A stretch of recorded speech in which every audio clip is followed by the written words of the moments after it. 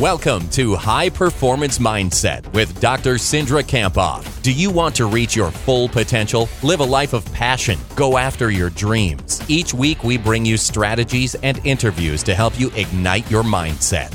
Let's bring on Cindra.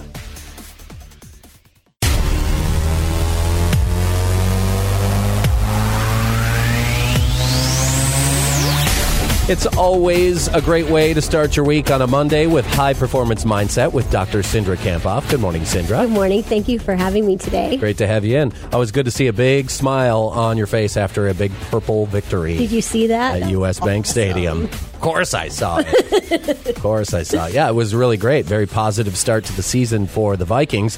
Fantasy football, on the other hand, is stupid. It sucks. I hate it, and I quit. I seem to go up against somebody who just has a guy that goes off.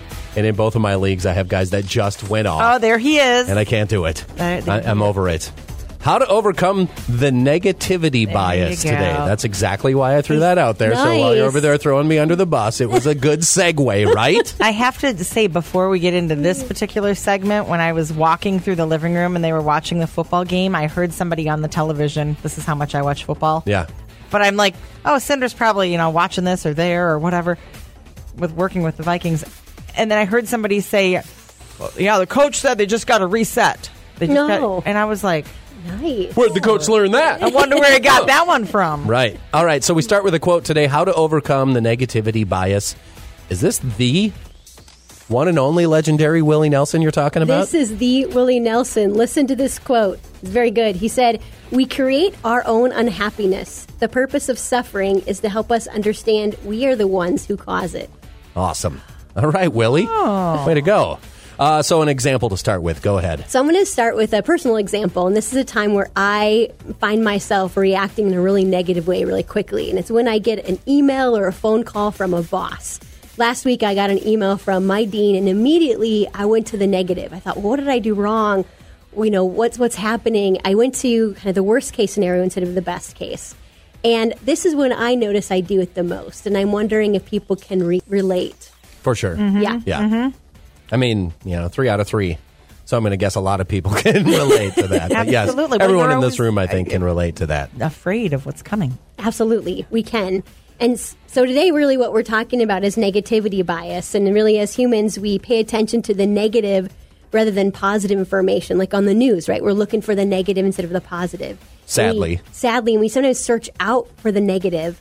But I think what's really interesting is this is really evolutionary. So, at some point we had to fight animals to stay alive. We had to kind of hunt to care for ourselves. And it was really life or death. And so I think the way to think about this is that your brain is really here to keep you safe, not always help you be happy or be a peak performer. Is this something you talk about in your book as well? I talk about it, yeah. Okay. And it's from practice number 3 about really mastering your thoughts. And why do you experience negativity bias syndrome? We experience why do we do that? It because, we have inherited these genes that really predispose us to find what's negative and to pay special attention to the negative aspects of our environment, right? So they can't harm us. And so this bad stuff is really here to help us keep our body safe. And the part of our brain that actually controls our emotions and our memory is called our amygdala. And what's interesting is that 2/3 of the neurons in our amygdala is looking for bad news. So we're just kind of programmed that way. We are programmed. Which is kind of weird. If there's like a dinosaur around the corner and you need to know and be safe. Yeah, that might help you. But right now we are in the modern world. But how does this... It's just snakes instead here at Radio Mankato. How does the negativity bias impact us every day here now in the modern world? Yeah, great question. So I would say 2 ways. First, negative events kind of imprint more quickly and then they linger longer. And so what's really interesting is negative events really do get stored quickly in our memory. But positive ones take a little bit longer. And so what you want to do, first thing, is to really hold those positive events in awareness. And kind of what I mean by that is what the research shows, if you hold it for 12 seconds or longer, like if you savor it, if you notice the positive and then savor it, it's more likely to store in your long-term memory. So that's going to help you train that brain. Okay, well, that's my question, because if we have this innate negativity bias, how do we overcome it? Yes, and the good news is that you really can. You can you can overcome this default setting. And the key is to really, I think the single most important way is to really how you're talking to yourself and how you're making sense of your experiences. So you can always be looking for, the important things or not important things. And you can always be looking for the positive or the negative. So you really, truly have to work on valuing all the good and positive in your life so that you can overcome the negative. It's really about working your mindset. I think you and I talked about this last week where I was like, I've been trying really hard to go, okay, well, what am I supposed to learn from this? Why do I feel uncomfortable? What am I supposed to learn from it? Awesome. Instead of, oh, it's so awful. Yes. Sometimes it just feels awful. What's another way?